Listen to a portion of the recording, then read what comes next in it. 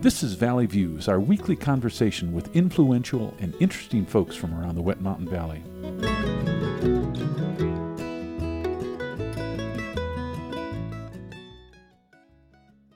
Today we're visiting with John Amos, Valley resident, writer, and actor. You might have seen him in such TV shows as Roots, The Mary Tyler Moore Show, The West Wing. One of my favorites, A-Team, My Name is Earl, Murder, She Wrote. Also, he has film credits, which include American Flyers, Coming to America, and Die Hard 2. John, welcome to the program. Thank you so much for having me. You've been in the Valley about a year, you said. Just about a year's time. Of course, I always have to ask this. Westcliff is a world away from Hollywood. Yes, it is. How does one find a place like this? Well, my friend Les Franklin is a retired exec from IBM, owns the property that I'm presently living on. And Les was born and raised in Colorado, and I was introduced to Colorado when I accepted a football scholarship to CSU in Fort Collins many years ago, decades ago. And it was my first time in the West. I'd never seen anything quite so beautiful in my life. It looked like a picture postcard. That is Colorado. So I came out and fell in love with Colorado at first sight, and I've been coming back for periodic visits ever since then. And recently I decided, after talking with Franklin, the owner of the property, decided to come and start my life here again at this point in my career and in my life. And I love Westcliff. Well, we're glad you're here. So let me get right to it. What are a few of your favorite roles on film? Would that include TV? That would include, let's include TV too. Okay, thank you, because some of my favorites are in TV, i.e. Ernest Borgnine, who I worked with in a series called Future Cop, in which he and another actor who has since retired from the industry, they portrayed uniformed police officers, and I was the third officer in the car. But unbeknownst to me, the youngest member of our trio was actually an android. He was a robot, sort of, and the secret was kept from me. Ernie was in on it. Ernie's character, rather, was in on it, and I wasn't. I didn't know that he was a robot, so it baffled me how this guy was able to come up with all of these deductive answers so rapidly, later to find out he was actually a robot. So that was one of my favorites, but it was really the fact that I was working with Ernest Borgnine, an Academy Award winner, who I had admired as a child going to the movies from his many credits, Bad Day at Black Rock, in which he played a villain opposite Spencer Tracy, From Here to Eternity, where he was nominated, and of course Marty, for which he won the Academy Award. And I remember seeing his picture on the cover of Life magazine, which is now a defunct magazine, but at that time was one of the biggest selling magazines in the world. He was on the cover, and they billed him as the world's ugliest actor, which I thought was, I don't know about that. Anyway, he was an extremely talented man and a gracious actor, so I loved working with him. Oh, that's very cool. What's the most exotic location in which you've ever filmed anything?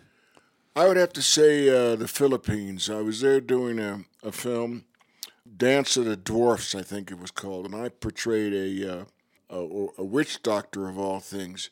But it was in the Philippines, and it was the part of the country that they decided to shoot in had sort of like little mini volcanoes or eruptions from the ground. It was exotic, but it was also kind of scary. I had to handle a couple of snakes, big snakes, poisonous snakes, cobras, hooded cobras, but they'd been defanged and they'd had their poison removed. So one of the locals was showing me how to handle poisonous snakes. I wasn't the best student in the world, but we got through it.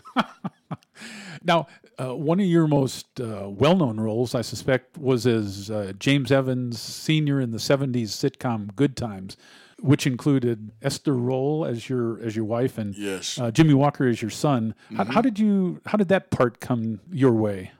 Well, I got a call from my agent at the time, who was representing me, and he said Norman Lear is producing a new TV series called Good Times, and he'd like to interview you for the role of the husband. So I went in, and Miss Roll, Esther Roll, that is, God rest her soul, was there, of course, and Norman, and he directed us through the reading. And at the conclusion of the reading, Miss Roll turned to Norman and said, "He'll do just fine. I think I found my husband." So that's how I was hired. And because it was her show, she was the star of the show, and so she was in a position to determine who was going to play opposite her. Now, that show was a spin-off of Maude, Yes. which was a spin-off of Archie Bunker. That Yeah, exactly. So Archie was, in a way, sort of my surrogate dad. My understanding is that you really had a different vision of that show than Norman Lear. Well, we had our differences. I mean, any time that you're involved in the creative process, you're going to have some differences as to how certain things or certain lines or certain subjects should be addressed.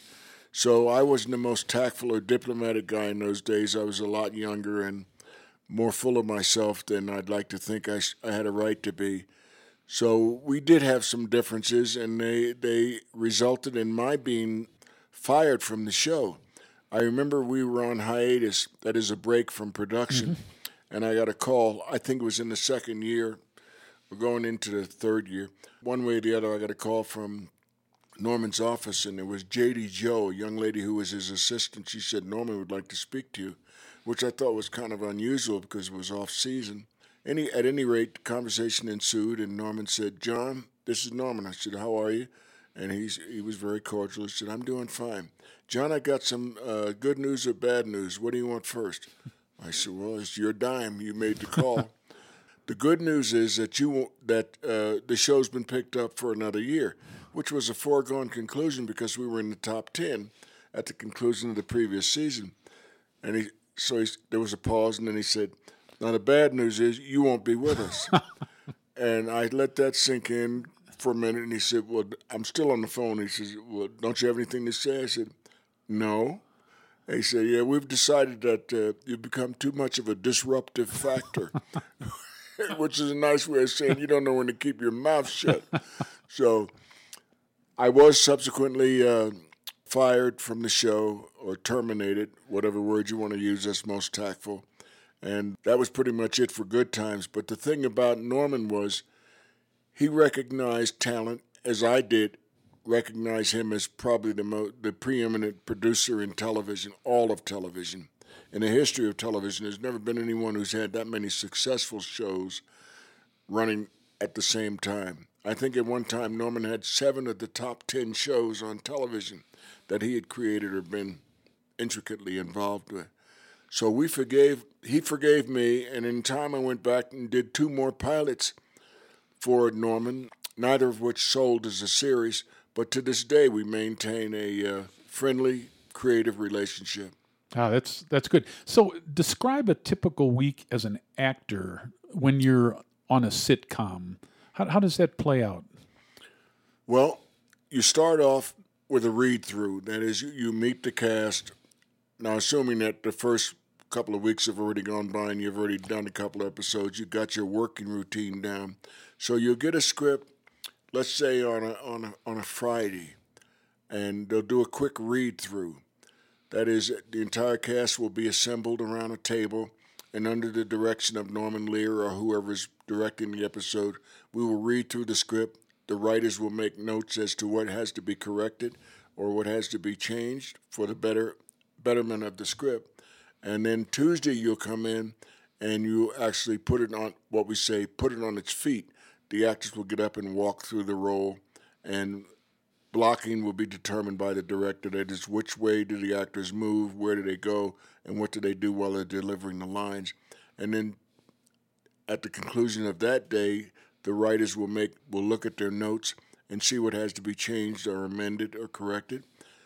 And then when you come in the next day, you've got a fresh script. And the thing with Norman, working for a producer like Norman Lear, who's so prolific and had so many projects going, the final script that you would commit to memory might not be ready for you to even see it for 2 or 3 more days. So now let's say it's Friday, and you're about to tape the show, which you would do before a live audience twice. What they do is they call it a rehearsal and dress. So before an audience, you'd get a chance to do the lines and do the script as written. And that would be at the conclusion of that second taping before a live audience. That would be it for that episode. You would be finished as an actor, and then it would be up to the production crew to edit and make the changes or add music or whatever. Right. So what's the best advice you ever got? I recall, again, I go back to my friend and my idol, Ernest Borgnine, Academy Award winner. I went to him after I had started working on the series with him called Future Cop, or Cleaver and Haven. I forget what name they finally settled on. I believe it was Future Cop. And I asked him pointedly. By then I had already done Roots and been nominated for an Emmy. And I asked Mr. Borgnine, I said, "Excuse me, Ernest, I need some advice." He said, "Yeah, what is it, kid?" And I said, "Well, I've done Roots now, and I'd like to know, would you advise me to concentrate on dramatic roles or comedy or which? Because I kind of like doing the drama, but I love comedy." And he said, "Kid, take my advice. Take the job, cast a check, and forget about the rest of it." So he was pretty pragmatic and realistic about his approach to the business. That sounds like good advice. Yes, sir. So what advice would you offer to your 18-year-old self if you could meet yourself back over a Coke at the malt shop when you were a kid? I'd say, look, remember that you're just an actor. You aren't a spokesman for the world's issues or the world's problems. And don't take it too serious, because we're all just passing through. And I'd say, John Amos, before you know it, you're going to be an old man. So have all the fun you can, and don't take it too seriously. So here's perhaps a complex question, but film, TV, the stage. How would you compare the experience as an actor? Well, they are three totally different mediums, and they require a totally different mindset for the actor who's going into either of those. For me, my favorite would be the stage, because I have direct communication with the audience. I can see the reaction on the audience's face and their body English as to how they're responding to what I'm attempting to deliver to them.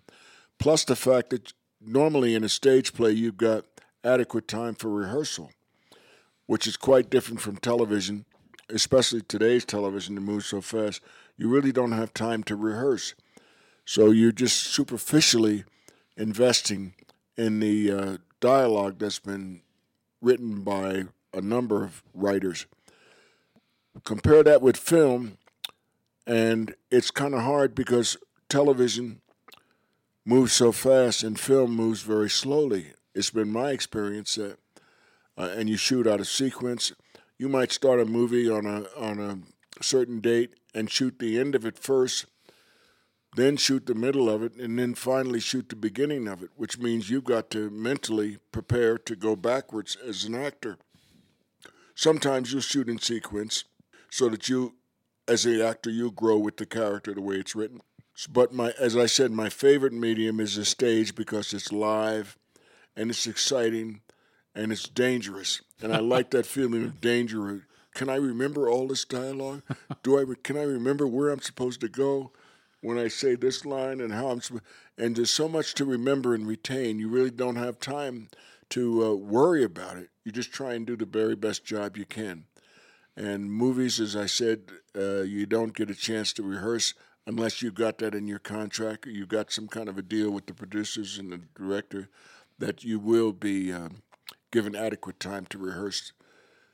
Thanks for that. Now, we're already running out of time, and we've yet to scratch the surface here. Yeah. I haven't asked you about football or a lot of other things. How about coming back next week for another session?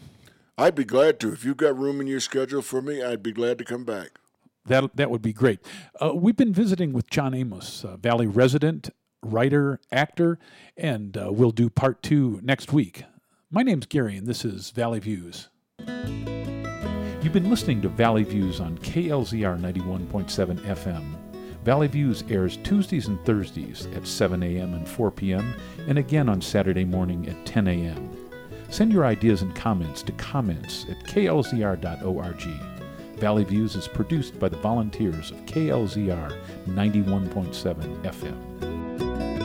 I'm walking on a rainbow with my feet on solid ground.